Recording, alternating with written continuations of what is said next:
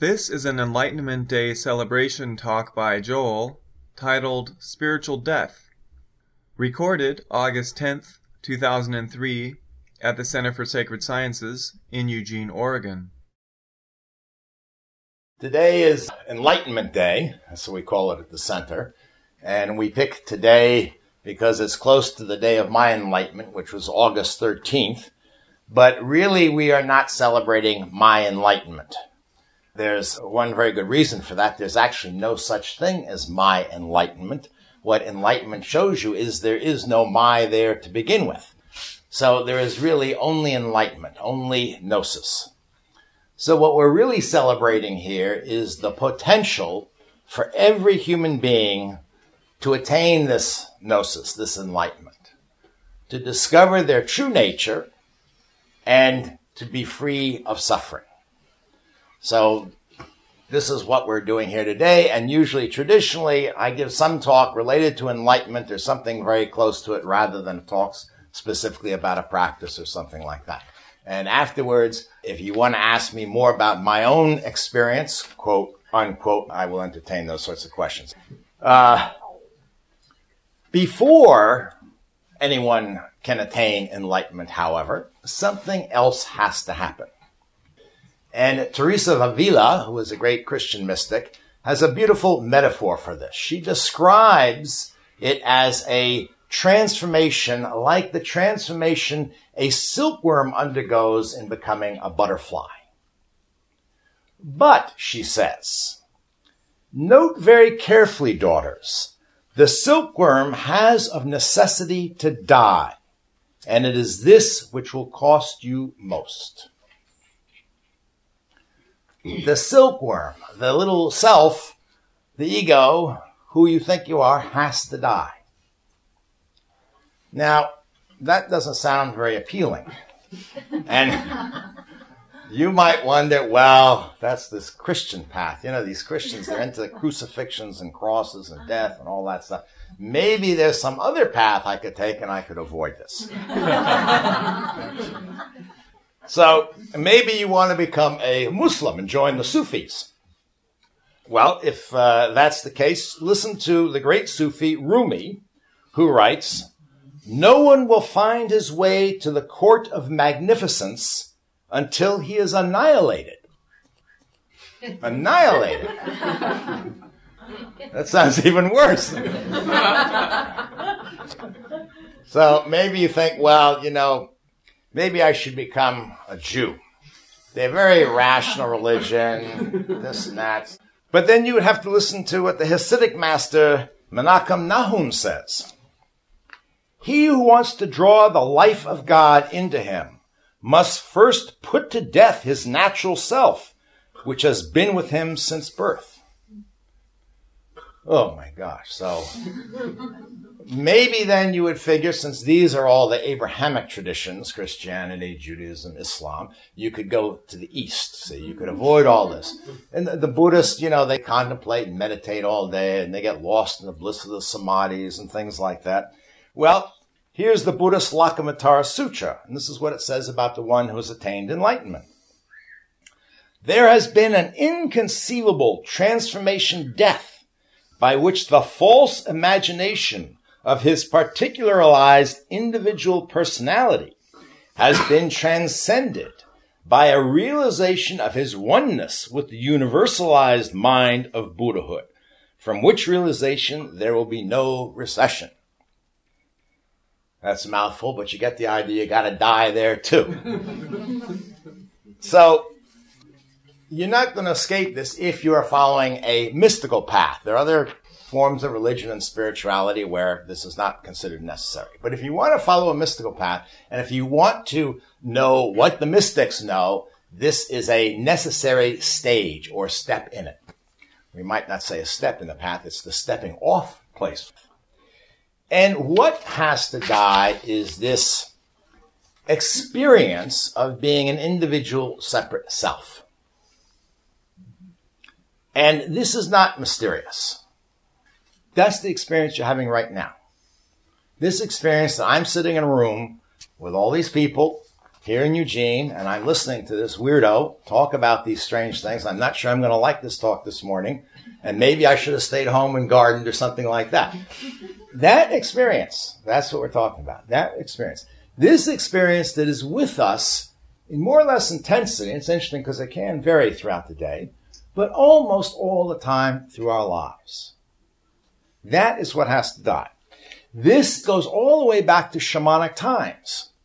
And it's interesting that if you read accounts of shamanic initiations, like from Siberia or Africa or Australia, presumably very primordial accounts, I mean, this was going on thousands of years ago, you'll find these horrendous descriptions of what happens. The senior shaman takes the novitiate into the bush or into a cave and kills him, and sometimes strips off all the flesh and boils his bones and puts them all back together again, or rips out his organs and puts in new organs and reconstitutes them, and then he becomes a shaman. This is how you become a shaman. These vivid graphic descriptions of this death and often dismemberment that takes place. This is why the great scholar of comparative religion, Mircea Eliade, writes, all the ecstatic experiences that determine the future shaman's vocation involve the traditional schema of an initiation ceremony, suffering, death, and resurrection. So this is a very, very ancient motif. And there's a line, a thread that goes all the way back to, as far as we know, the beginnings of religion itself. So the question is then, why is this spiritual death necessary? And all the mystics of all traditions testify that the gnosis, the enlightenment, reveals the ultimate nature of reality is non-dual. Non-dual. Now that itself is a paradox, because this non-duality includes duality, because it's not like there's some reality that's non-dual and then there's another dualistic reality, because that would be dualistic. So you see right away now we're involved in a paradox. That part you're never going to figure out.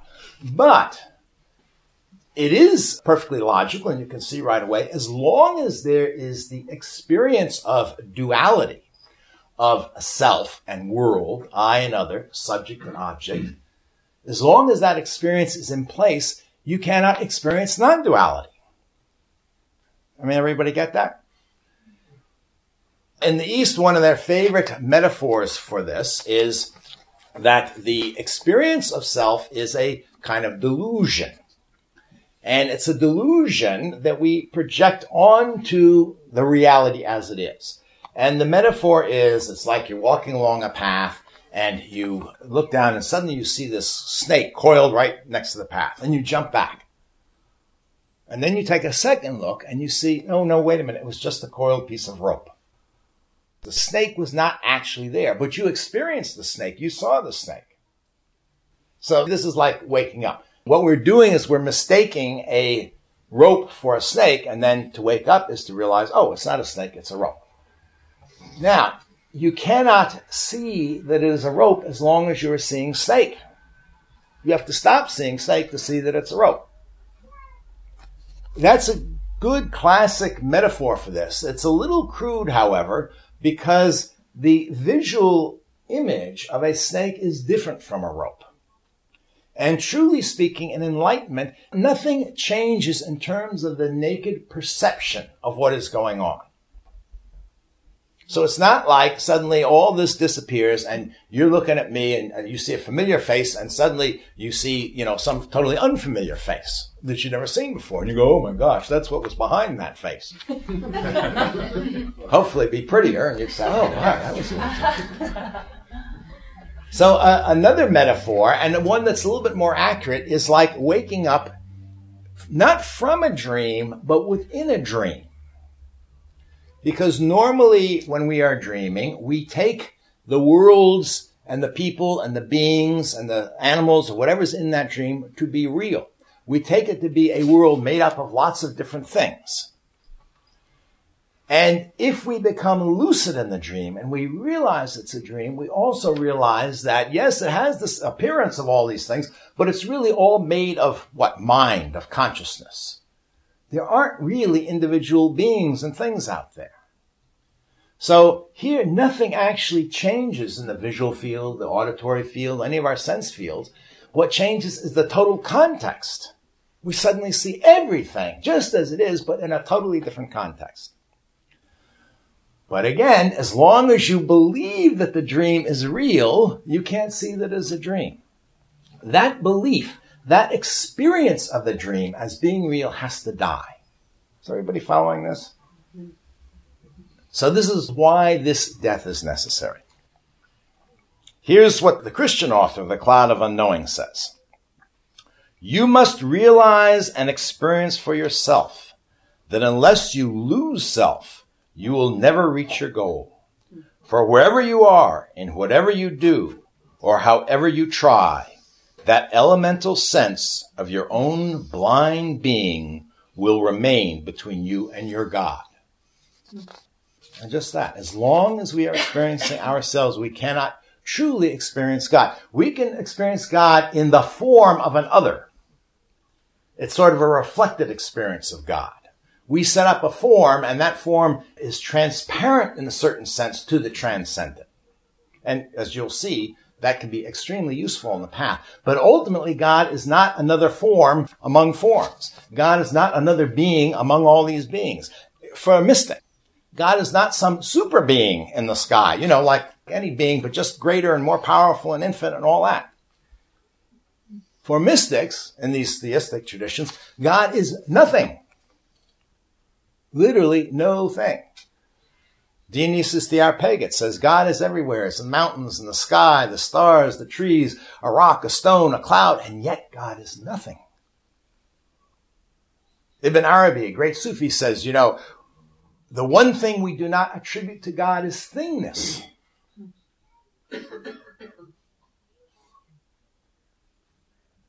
The point is, God is not other. God is not egoos, but God is not other than us either. That's all part of this duality.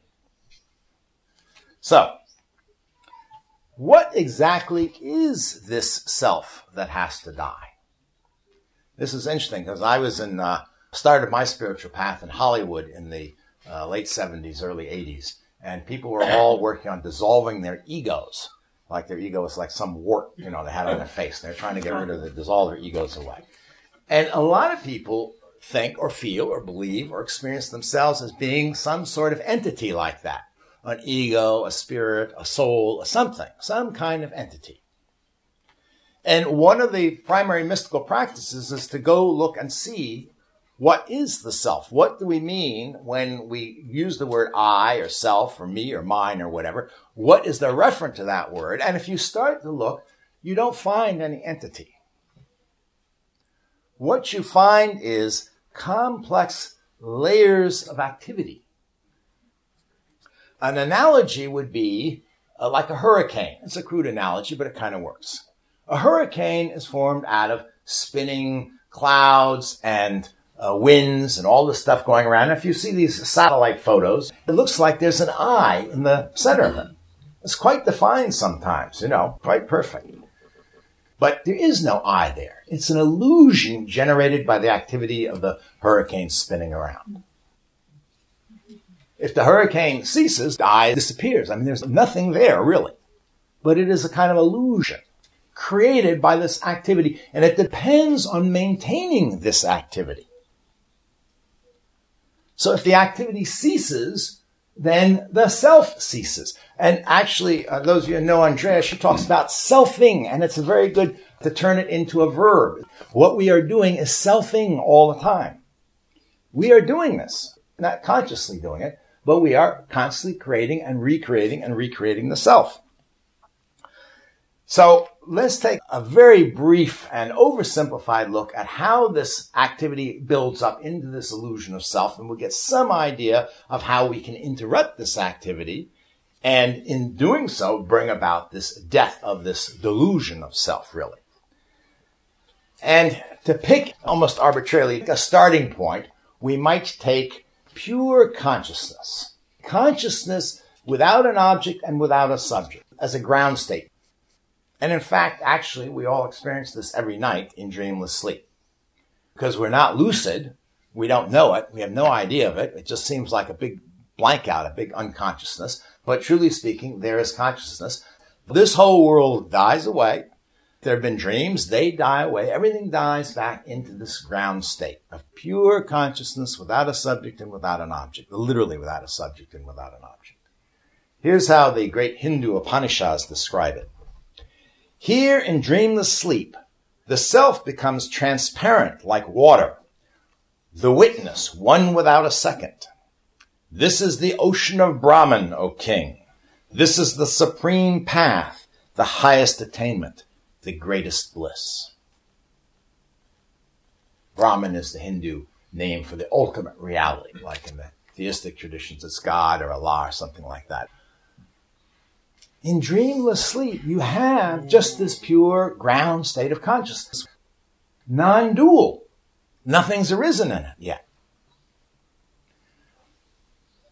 Delusion begins then with an act of imagination. This consciousness, this pure consciousness, is, we can say, infused with power. It's described in various traditions, a creative power, potentiality for form, whatnot. I think that, to use an English term, the best would be the power of imagination. The power to imagine. Literally, we have this power in our own, seemingly our own consciousness. We just can sit down and imagine a face. You can close your eyes and imagine a face. There was nothing there, pure consciousness, and a face pops up. And when you stop imagining it, it dissolves away, doesn't it? That's just a reflection of this power. This consciousness then imagines a boundary between I and other, self and world. The first distinction, sometimes you can even experience this waking up from dreamless sleep. Have you ever woken up from dreamless sleep and you just know I am, but you don't know who you are, where you are. You don't know your name. You don't know what gender you are. You don't even really know you're a human being. It's just this sense of being an I. This first distinction emerges. Usually, very quickly, this boundary gets drawn around a particular body-mind. Actually, to be more technical, we should say a set of phenomena, which we call body-mind, because if you go look for body-mind, you won't actually find any entity called body-mind either. You find all sorts of impermanent phenomena, sensations, thoughts, feelings, all this stuff coming and going. But to use a shortcut terminology, this boundary encircles a body-mind, and then there's a sense that that's who I am, an identification with that. And in that process of identifying with a body-mind, we identify with the body-mind's desires and aversions. They become my desires and my aversions. And then, identifying with these desires and aversions, this becomes like the wind in a hurricane that keeps the thing going. The desires and aversions keep the whole thing circulating. This is why Huang Po, a great Zen Buddhist master, writes, every one of the sentient beings bound to the wheel of alternating life and death is recreated from the karma of his own desires. We can see this because whatever we desire, whether something big or something small, either two things happen. We desire it and we can't get it, so we suffer. Or we desire it and we do get it, and we have a little momentary happiness there. And then either it breaks or dies or dissolves and we suffer, or we get bored with it. And then we need something else. And then we need something else. We never rest here. The desire keeps pushing us to grasp at what we think we want and push away what we don't want. It becomes the whole story of our lives, isn't it? I mean, it really boils down to something that simple. It gets very complex because we're human beings and our desires get complex and then they get contradictory and all kinds of things go on. But if we want to really boil down this motion, that's what it's all about. And because we are human beings, the human mind then, to use the metaphor, carry it through, creates these clouds of images and thoughts about what's going on. And we form images of a self in here, just like this eye of a hurricane. And then, because we remember the past, and we remember past successes in getting what we desire, or failures in not getting it, and because we can think up scenarios about the future, plan for the future, then we start to create a story, literally a story, that takes place in time, with a history and a background. If any of you have ever written characters, fictional characters, this is like creating fictional characters. You give them a history. Where did they come from? Where were they born? What were the formative experiences in their youth? What direction are they going in? And whatnot. We start to develop a character, a central character, of course, the starring character, I, in the story of I. And I have, goals and ambitions and so forth. We see this character in our minds as an image, or we think about it as a thought. And this character starts to seem so real to us. And you can see this if you pay attention to your thoughts.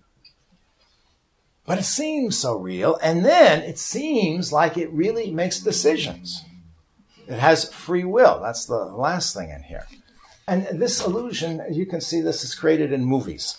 Let's say The Alien. As the audience, we've seen the alien go into, the cabinet where they keep the cleaning stuff on the rocket ship, And then our heroine comes along. She's looking for the alien.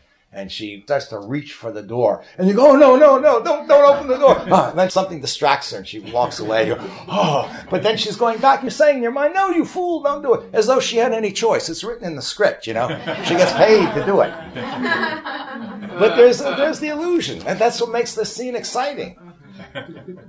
If that notion of reality intruded there, the scene would not be interesting. It's the illusion that there's actually a possibility it could go either way that creates the tension.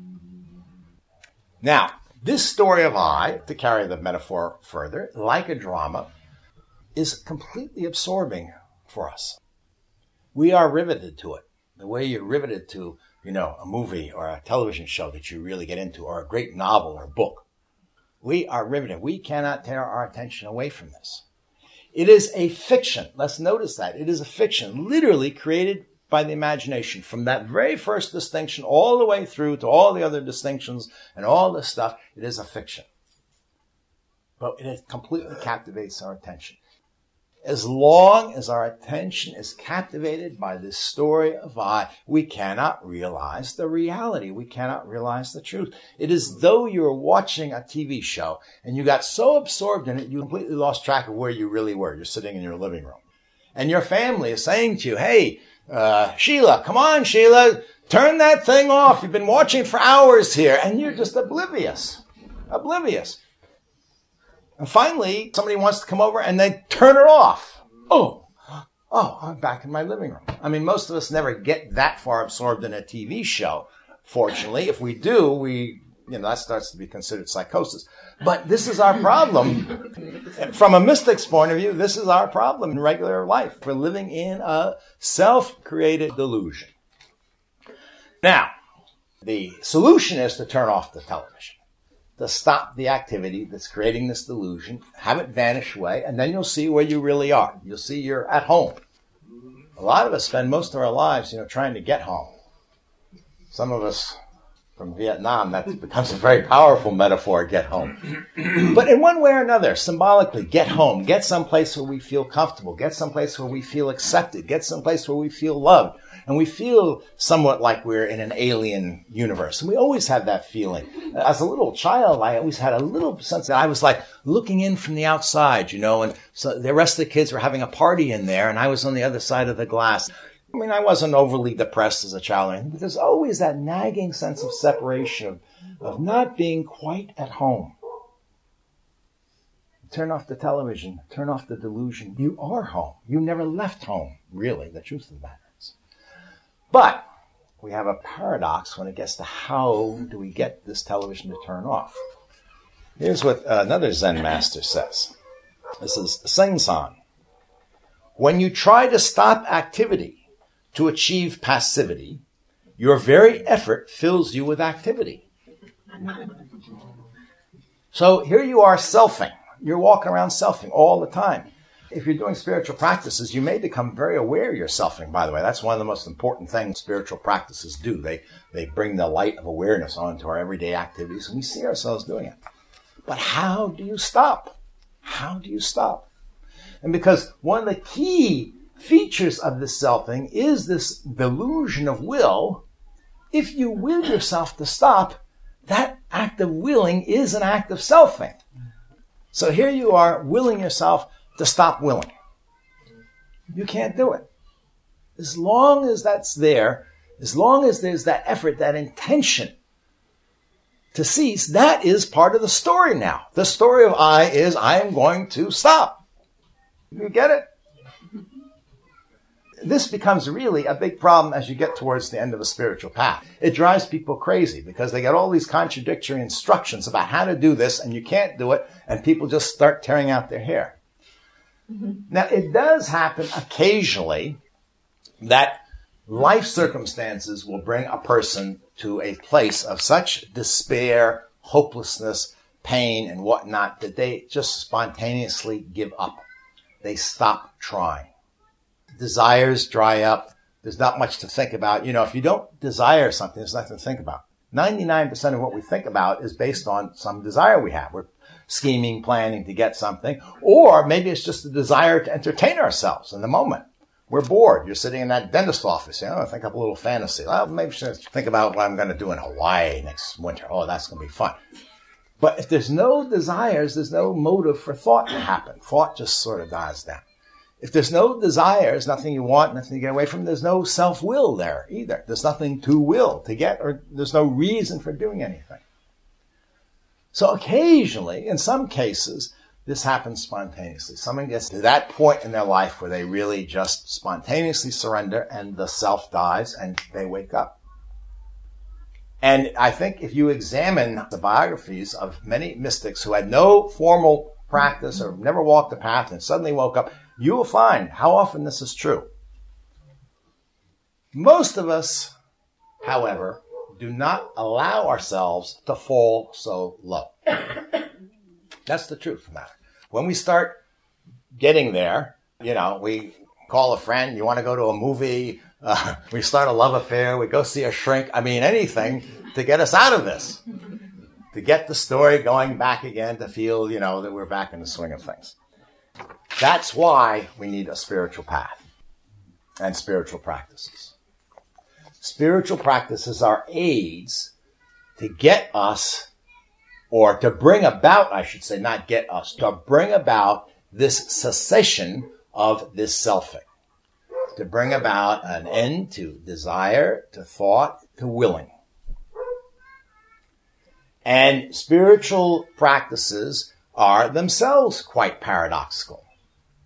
Unlike any other worldly sort of practice or pursuit you might undertake. And I've said this very often, and mystics don't usually say this because, again, it doesn't sound so appealing, but worldly practices, worldly pursuits all at least claim to guarantee you some sort of success.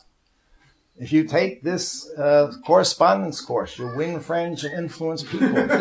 You'll learn how to sell real estate. I don't know, whatever. You'll improve your economic situation. You'll improve your personality so you can have more dates or whatever.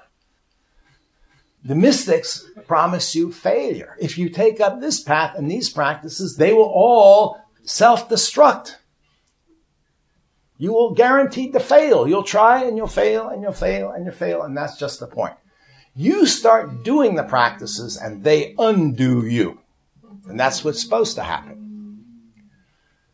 So I say, this is not usually a good talk to give to people being introduced to a spiritual path, but it happens to be the truth, and it is important to know, as we'll see later on, why. Now, let's just talk a little bit about how this works. And first of all, it's very different for different people, and we can only just give a few sort of classic examples here so you can get some idea of how spiritual practices bring about a cessation of this selfing activity. The first is insight. Certain practices like inquiry and meditation bring about insights. Insights that when we really see what's going on, then we just spontaneously let go of trying to do something. So here's one of the things that all mystical teachings, and especially in the beginning, emphasize is look at the impermanence of the world. Look at the impermanence of your experience. Look at not just the philosophical impermanence, we all know everything is impermanent, but the moment-to-moment impermanence of everything that's going on. Jesus said, don't store up treasure on the earth because the moths will eat it and the rust will corrupt it. That's all a teaching about impermanence. And the Buddha said, see the body as fragile as foam and like a morning dewdrop and so forth. That's all impermanent. Here's what Simone Weil, she was a great Christian mystic of the last century, she writes about impermanence. Everything that appears to be good in this world is finite, limited, and wears out. Men feel that there is mortal danger in facing this truth for any length of time. That is true. Such knowledge strikes more surely than a sword. It inflicts a death more frightening than that of the body. After a time, it kills everything within us that constitutes our ego. In order to bear it, we have to love truth more than life itself. Those who do this turn away from the fleeting things of time with all their souls. So if we really look into impermanence, and if we really see it, experience it directly, not just as some sort of philosophical thought, our desires, our grasping, all that just starts to weaken. It shows us the futility of all this. We're never going to become happy this way. It's all impermanent. It's all going to fade away. And it's not that all at once everything just stops, but there's no longer this investment in getting what I want will make me happy. So, there's certain natural desires. You get hungry, you eat, you're thirsty, you drink, got pee-pee, go pee-pee and all that. But there isn't this sense of I in all this, that this is crucial for me, for my happiness, for what I want. We start to let that go. It starts to cease. It's not like an act of will. It's coming from our experience of truth. When we start to see the truth of something, that's a pretty persuasive thing. If you're banging your head against the wall and you got a headache and you don't connect the fact that you're banging your head against the wall is making your headache, and then somebody points it out to you, you stop banging your head against the wall. So that's not a mystery part. Okay, the other thing you can do is you can devote yourself to some form of the divine. Now, usually this form of the divine has to appear to you autonomously, spontaneously. Usually it's not something you can think up in your imagination, but you get a sense of, through some form, of the great vastness of this and power of this ocean of consciousness that lies behind this world, that is the ground state of this world, and it's being represented to you in some form. And in that form, you can also get a sense of the bliss and the love and the compassion flowing through it that elicits a response of love and compassion. And through that process, you can begin to then surrender your own desires, your own will, what I want, me, mine, and I, to this God or deity or divinity or however you want to think of it, the beloved. Here's what Ibn Arabi, the great Sufi, writes about this. He says, "They have made themselves ever ready to receive whatever comes from Allah and have withdrawn completely from their separative selves and their aims." Again, we get a little taste of this in the first flushes of a love affair. You fall in love. This is the most marvelous person you've ever met. And you don't care. Whatever they want to do is fine with you. Do you know what I mean? Whatever they want to do. They want to get pizza? I love pizza. Let's go for pizza. You want to go hear Beethoven? I love Beethoven. Whatever you want to do. Heavy rock, it doesn't matter. It doesn't last long, But in the beginning, the point is whatever they do is fine with you. Well, if you have that kind of love and devotion to God, and God is what is behind all this, then all this is the will of God. And that's fine with you. Whatever happens is fine with you. You don't resist it by posing your own will against it. This is, again, Jesus' teaching, Let thy will be done, not my will. We can't just decide it, but what we can do is fall in love. And then we're not deciding it. And you know that, again, from your own experience. When you are in love, you are just crazy. You're just swept away. Something's got a hold of you. It's not in your control. And that's why love is so transparent to the divine. It has that quality about it. It sweeps us away. So that also starts to bring an end to our separate aims, as he puts it. Our own will, what we want then. We stop. Everything that's happening is fine. Perhaps the most, and these aren't either or things, by the way, they go in combination, but perhaps the single greatest thing that happens is a kind of judo trick. Just because it is impossible for you to bring selfing to an end, the very effort to do so, if you make that effort wholeheartedly, put everything into it, will exhaust itself. You will get to the place where you cannot do it anymore. Not because you decided not to do it anymore, but you cannot do it anymore. You cannot think of anything more to do. You have been trying on this spiritual path. You've been trying to stop this selfing, to stop those thoughts, to stop those desires, to stop all this. You've been trying and trying and trying, and you've done all these practices and meditations and being a good little boy or girl doing your precepts and everything. And you just get to the place where you just give up. Again, it just happens. Here's how Zen Master Hakyun describes someone who reaches this state. His normal processes of thought, perception, consciousness, and emotion will cease. He will reach the limits of words and reason. He will resemble an utter fool as everything, including his erstwhile determination to pursue the way, disappears, and his breath itself hangs almost suspended.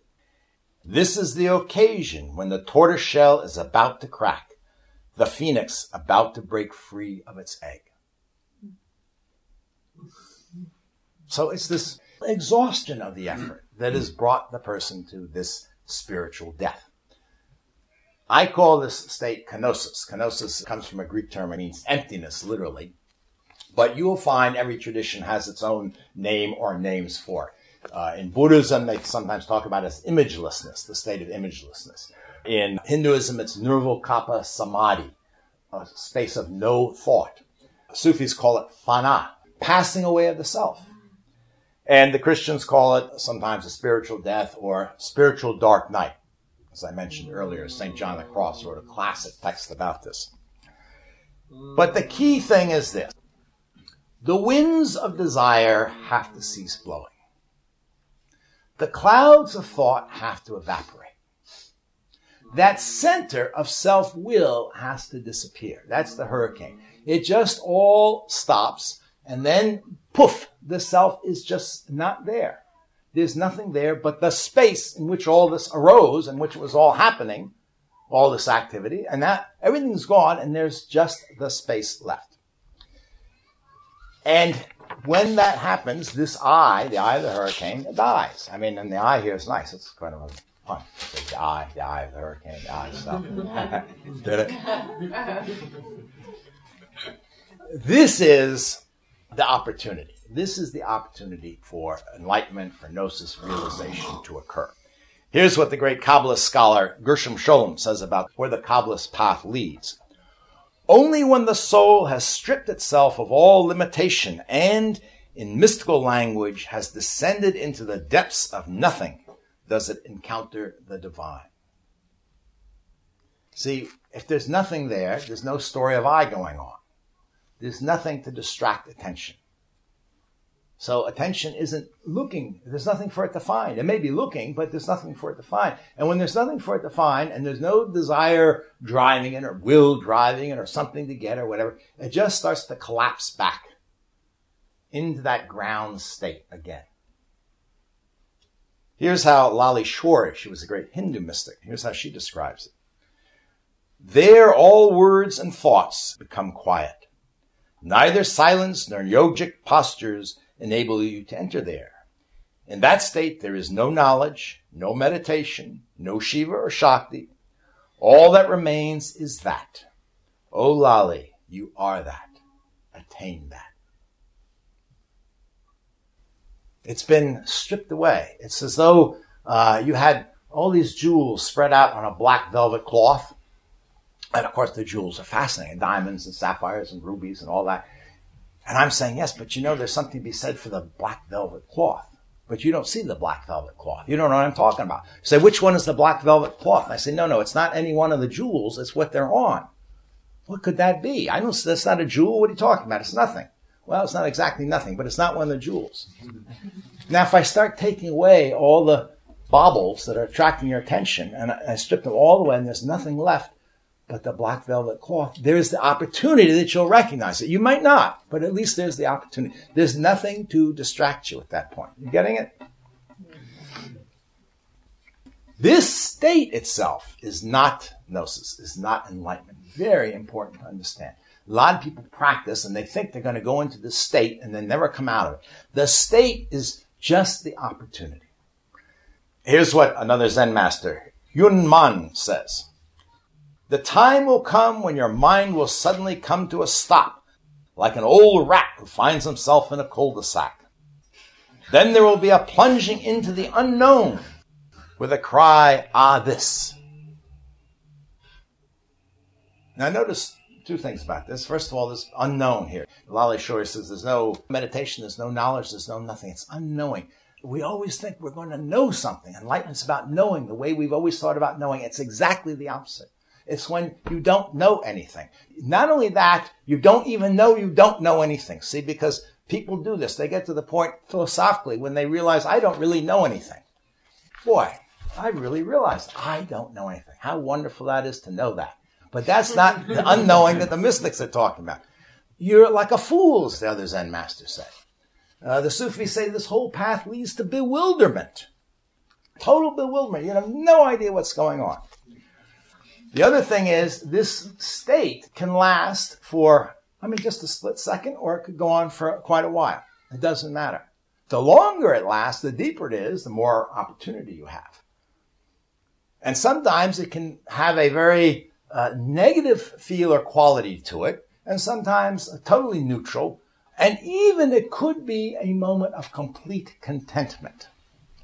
Because you know what?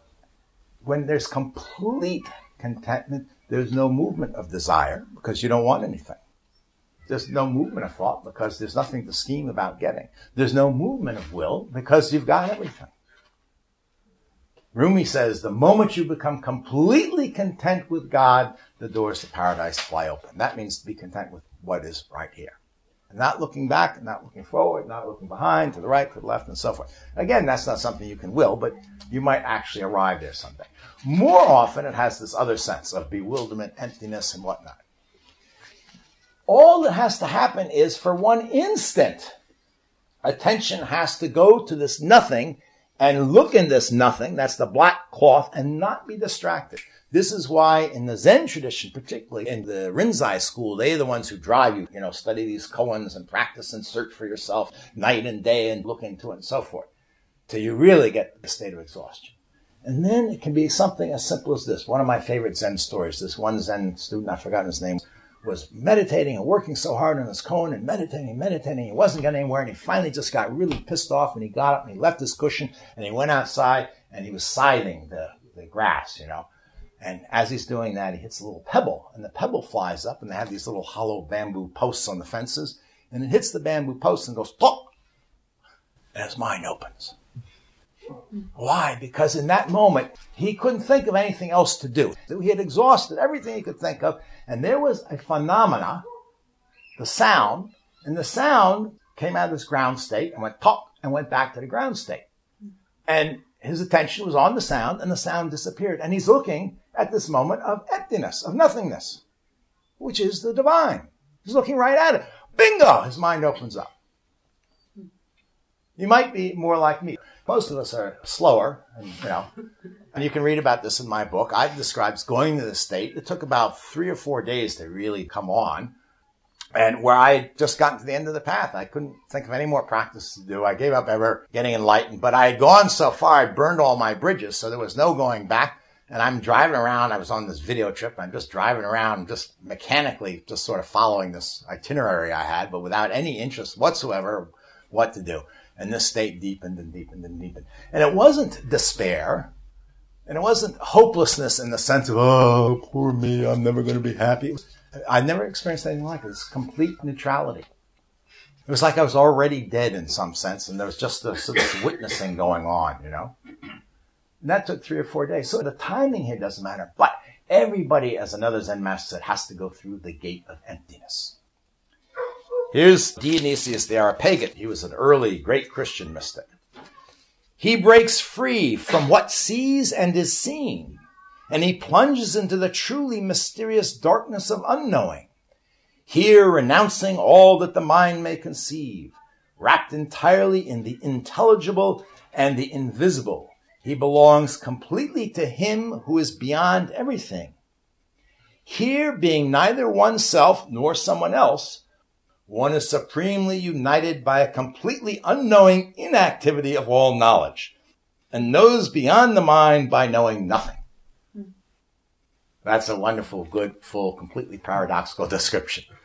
No activity, no knowing, everything has come to a halt. Everything has come to an end. And neither yourself nor you someone else, it just vanishes. That just vanishes. My favorite one, actually is very short, is Rumi. He says, footprints come to the ocean shore. Therein no trace remains. So I just want to say one last thing about this teaching, because all teachings have a purpose in mystical paths and traditions. We don't talk about philosophy for just the sake of talking about philosophy. So anything you read, any teaching, even though it may sound very philosophical, it actually has a purpose. It's some sort of instruction in some way.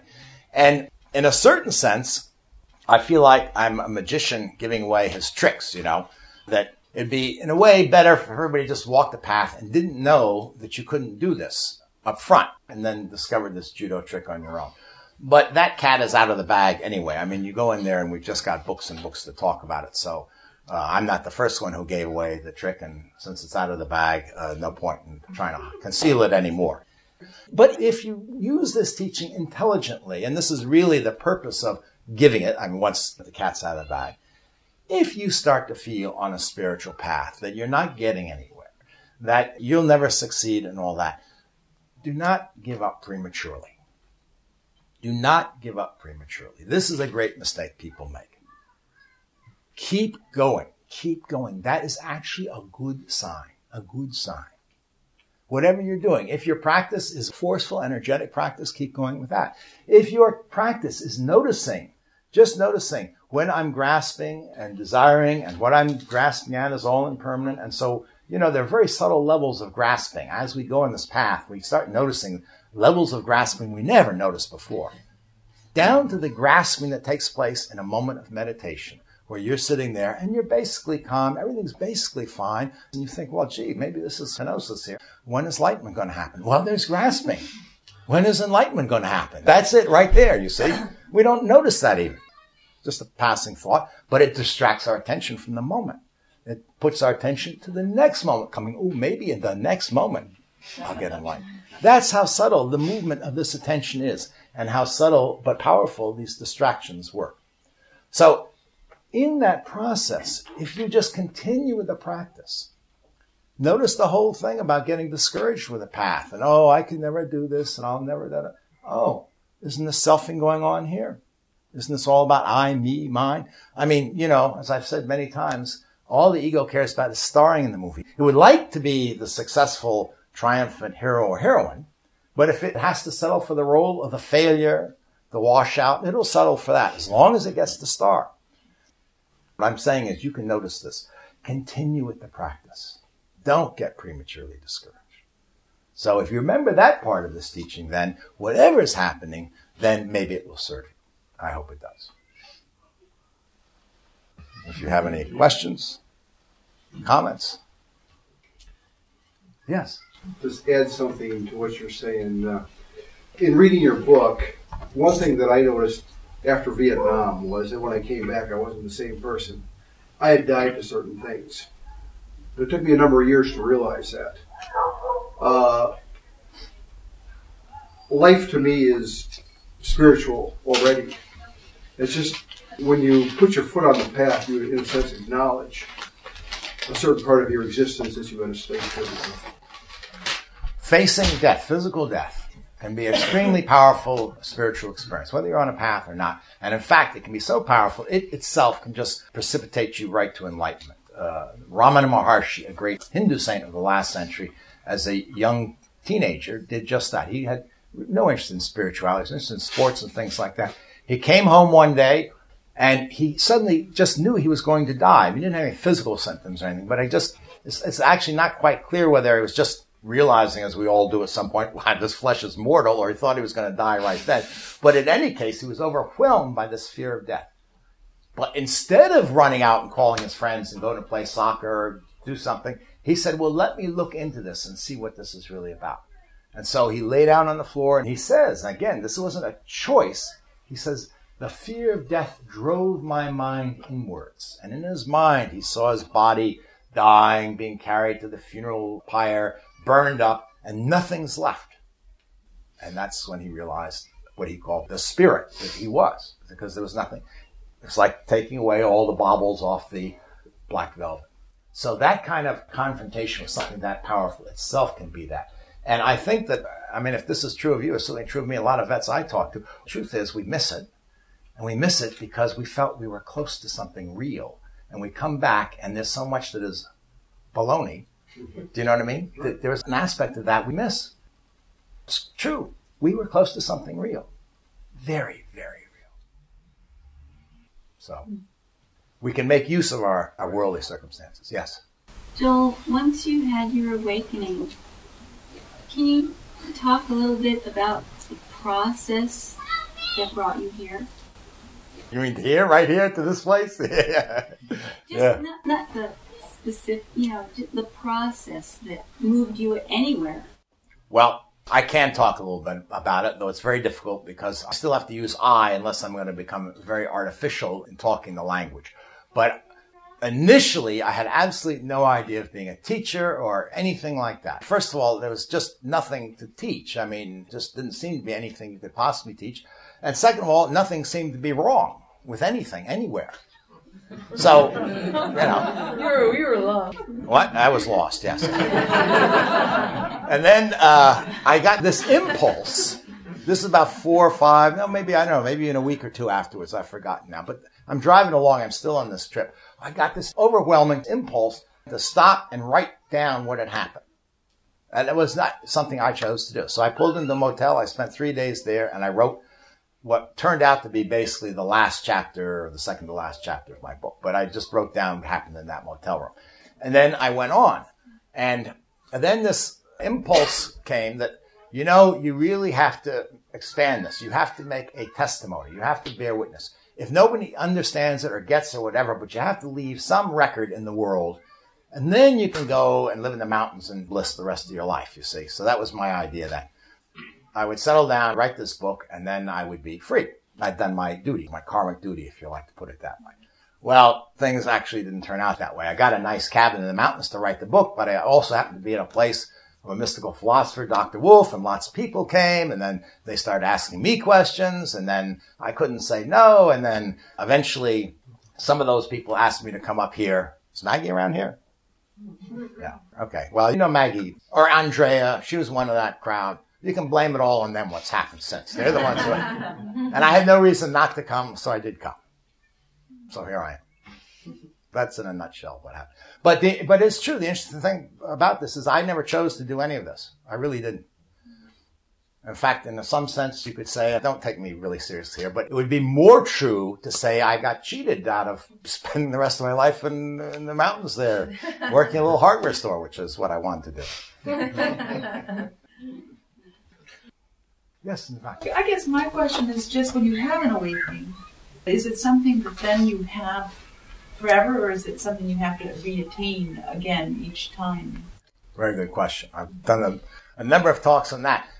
Not that I won't answer your question, but if you want more elaboration, one is called Varieties of Mystical Experience, and the other is called Are There Levels of Enlightenment? So if you want to check that out. But to give you a shorthand answer, depends on what you mean by awakening here. And I make a distinction between a full Gnostic awakening and what I call a Gnostic flash, or maybe even a Gnostic episode.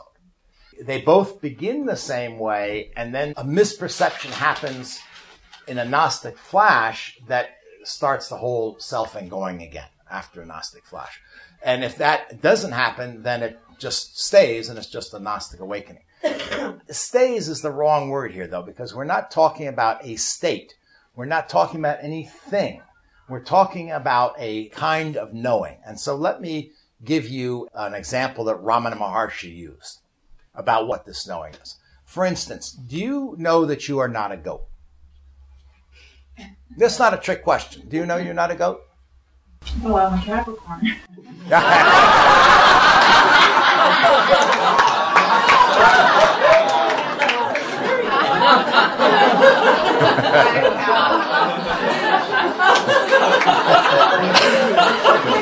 Gotcha. Try a different animal. Turtle. Well, the mind is a terrible thing.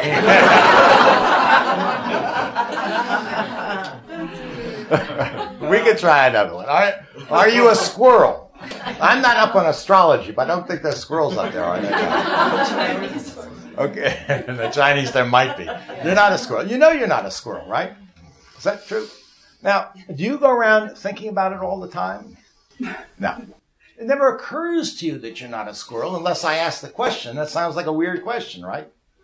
But you always know you're not a squirrel, right? Always know you're not a squirrel. But it's not like you're in some state of knowing you're not a squirrel. You don't go around and say, I'm not a squirrel. Thank God I'm not a squirrel. Right? Is that true? Okay. So the parallel here is what enlightenment is, or what it does, is shows you that you aren't there. Aren't there? You aren't there. So, Are not there. are not. Right. N-O-T, not there. So then you see that there is no self there. That eye of a hurricane is not anything. It was just space. Do you see what I mean? Now, you walk around, you don't keep thinking, well, I'm not here, I'm not here, I'm not here. You're just not here. Now, if somebody says, are you here? Well, you would answer, no, well, of course I'm not here. And that's what I did, by the way, at first, when I was still lost, as someone said. And when I still didn't say anything wrong with anything in the world, I would engage with people and talk to them. And then I would say things, and it would be mystifying to the people I'm talking with. Or worse, they would be talking about some suffering they're having, and I'd burst out laughing. Because it was part of the drama, and sometimes it was comics, sometimes sad. But, if you go to see any comedies, a lot of comedy is suffering, and we're all laughing our heads off. And then I realized, wait a minute, whoa, something's wrong here. These people don't. It's not obvious to them that there is no self. So then I started becoming a better actor. Hopefully. So you see, this is the point. You're not attaining anything. You're just simply seeing that something you thought was true is not true. And then you can't lose that, really. What can happen is you can have a genuine experience of that ground state. Everything collapses. Here's the ground state. This is divinity. No question about it. This is reality. We don't get any realer than this. Do you see what I mean? Now, two things can happen. One is it's almost always extremely blissful. And subtle attachment forms to that bliss, an identification. So now I am this bliss. I'm talking about a manifest bliss, And then that bliss is going to pass eventually because it's an emotion, a feeling. And then if you identify with it, as it passes, you say, oh my gosh, I'm losing my enlightenment. You've missed what the enlightenment was. The enlightenment was not the bliss. The enlightenment was simply the realization that there's no self there. So that can cause people problems because then they start trying to get their enlightenment back. Well, then now we're back to a story of an I trying to da-da-da-da-da-da. The other major problem, especially I think for people who had an ascetic path and where asceticism has been emphasized, is they come to think of certain things, sexual desire, anger, things like that, as being unspiritual. So here you are, and maybe for at least weeks and months and whatever, and none of those things are rising because all you're experiencing is bliss, but the bliss starts to fade away. And then anger arises, or fear, or sexual desire. And there's, what's happening? I'm losing my enlightenment. Instead of looking directly at that and seeing that that too is divine, that everything arising out of this ground state is an expression of that state. And this is the ultimate meaning of non-duality. It's not that there's the state and these forms. It's just when there are no forms, it's easy to see the formless ground state. When forms start up again, it's all a play of divinity. So if you can look at whatever is happening right there as it's happening and see the truth of it, then no more deception will occur.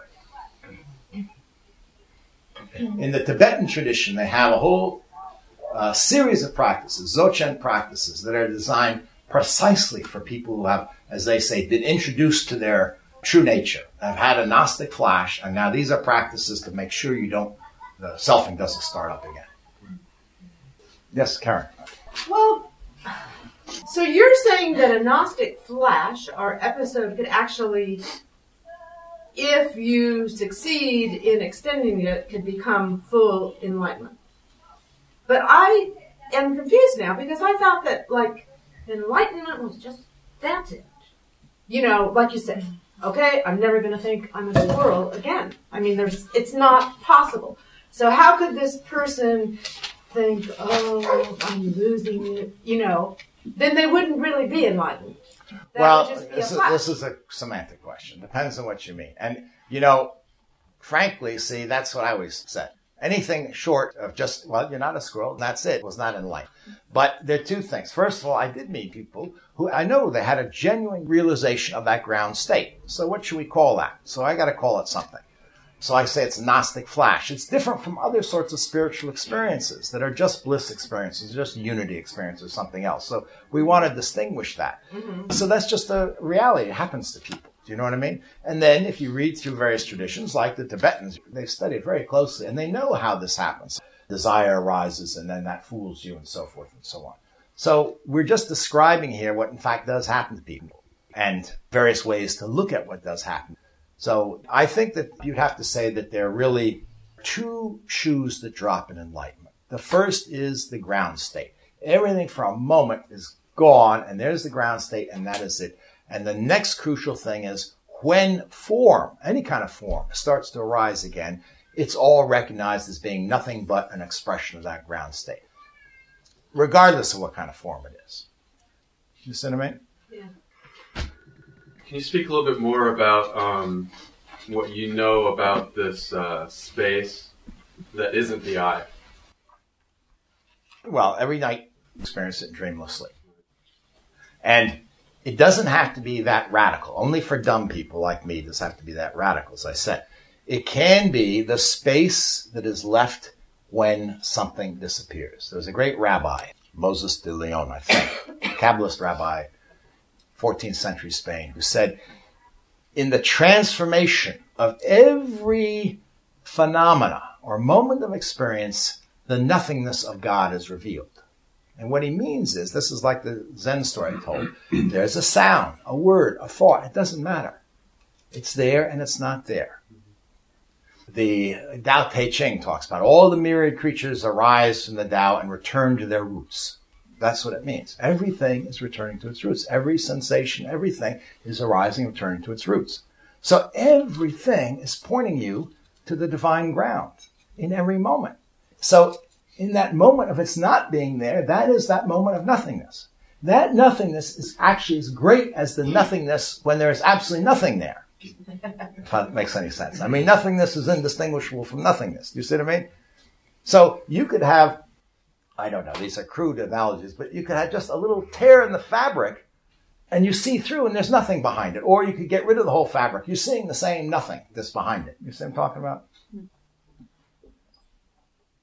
So I've forgotten what your question is. What I'm saying is that you use the word nothing, and that's more typically Zen or something. The negating, and then in India they tend to use the words of the self, and it has these qualities of bliss and love. And so you've talked a lot about very effectively of the sort of the negating. But can you talk about some of the positive qualities? If you well, okay, yeah. But here's the problem. The Buddhists, the reason they hate positive words because the mind grabs onto them, turns them into a thing. And in the Hindu tradition, yes, there's a lot of talk about Sat Chit Ananda and all that. But there's also Neti Neti. Have you heard of that? Not this, not that. And if you go to describe the attributes of Brahman, well, it's not this, not that. It has no qualities. It's all negation, negation, negation. The same thing is true of all the theistic traditions. They have lots of positive things to attract you, but when it comes down to it, God is not this and not that, and so forth. But the positive things arrive from the absence of something. So let me just give you a crude example again. You're in a movie. I don't know. What's your favorite movie? Did you like Star Wars? Yes. Everybody likes Star Wars. The first Star Wars. Yes. Okay. You're in that movie, right? And you don't know you're in a movie. You take it to be real. Well, the very first scene, there's this battle between these ships and people being killed right and left. It's pretty gruesome. Then this princess is kidnapped. A whole star things blow up. Then you're in this bar with these freaky weirdo. I mean, it's terrifying. And then you're in this place where the walls are crashing. Yeah, you remember all this. Now, if you don't know you're in a movie and you actually think that you are there, this is not fun. No, it's not fun. It's one thing after another, a problem that you have to deal with, get out of, survive, da-da-da-da-da. So what happens is when the delusion that this is real drops away, it's fun. It's not one thing that's fun that was different than before. It's all fun. And this is very interesting. It goes back to we're talking about emotions. Because when you're scared, that's fun. Right? When you're touched, that's fun. When it's humorous, that's fun. When you're angry in the movie, that's fun. It's all fun. When you're in love with the princess, that's fun. So, Dr. Wolf said it the best. Enlightenment does not involve a change in the content of consciousness. Nothing whatsoever has to change. It's just the context of it all.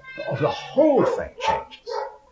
The whole thing. And that is, these are hard things to talk about. That is the innate bliss. Talk about Sat Chit Ananda. This bliss is not the bliss you experience as a feeling, an emotion. In fact, in Hinduism, that bliss is the last covering. That's your last obstacle. If you're attached to that, that's what you have to overcome.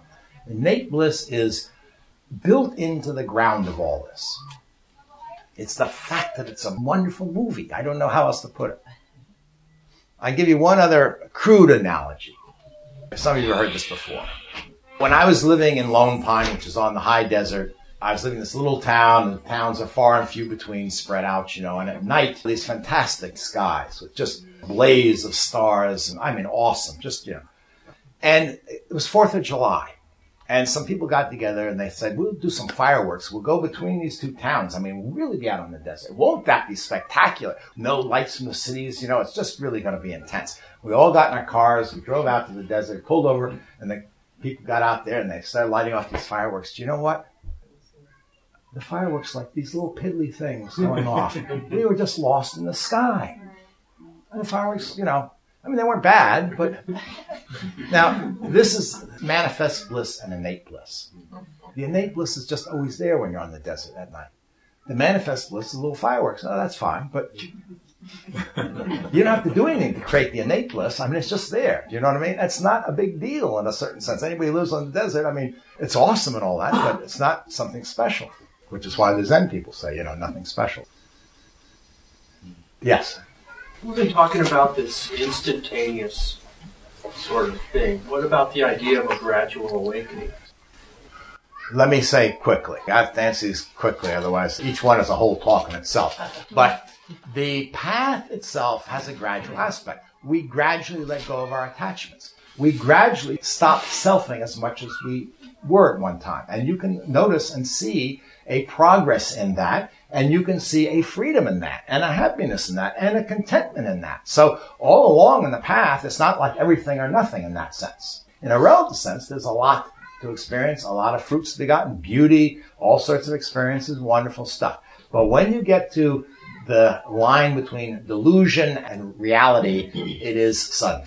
It is always sudden, and I can tell you quickly why. Time is part of the delusion that is seen through. There is no such thing as time. Time is another creation of the imagination. So this ground state, the reality is timeless. Now you cannot get from time to timelessness through time. And anything gradual is happening through time. You see what I mean? So it takes what we would say today maybe a quantum leap. A quantum leap is a photon. It goes from one place to another, does not go through time. Does not go through space. It's here and then it's here. That's the definition. So that's the problem. All gradual things are in time. How do you get out of time? There's no process to get out of time. The process itself has to stop.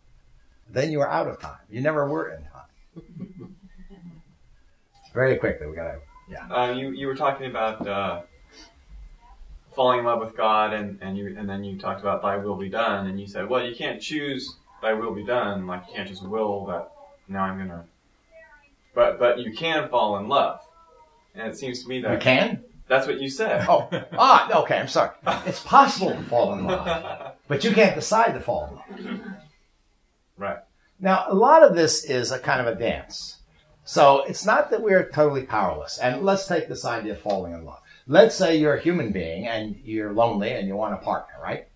Now, if you sit around your living room all day and mope around, chances are very slim you're going to find somebody. Maybe your mail person, will come to the door with a special delivery and there'll be instant love or something.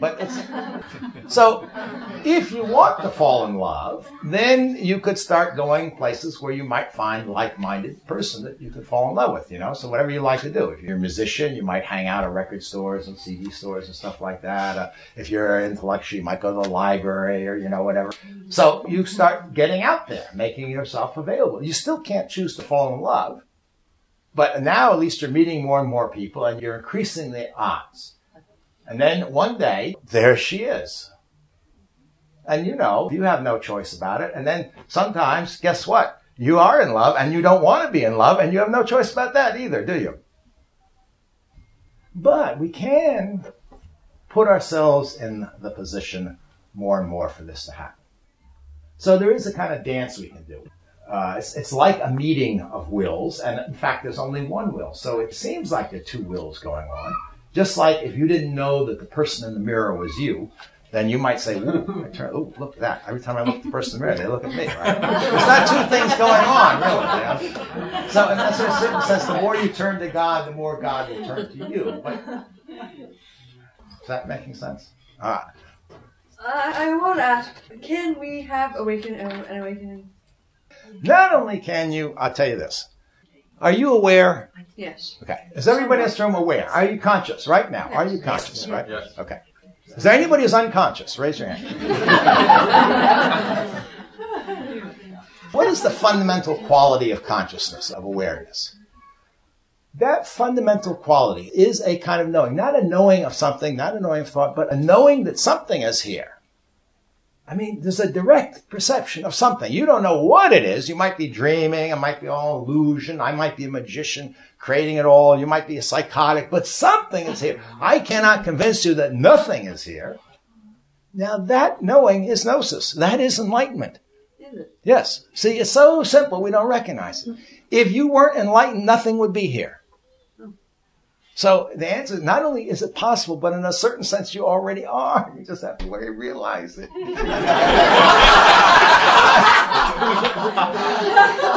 I can go back to my hardware store.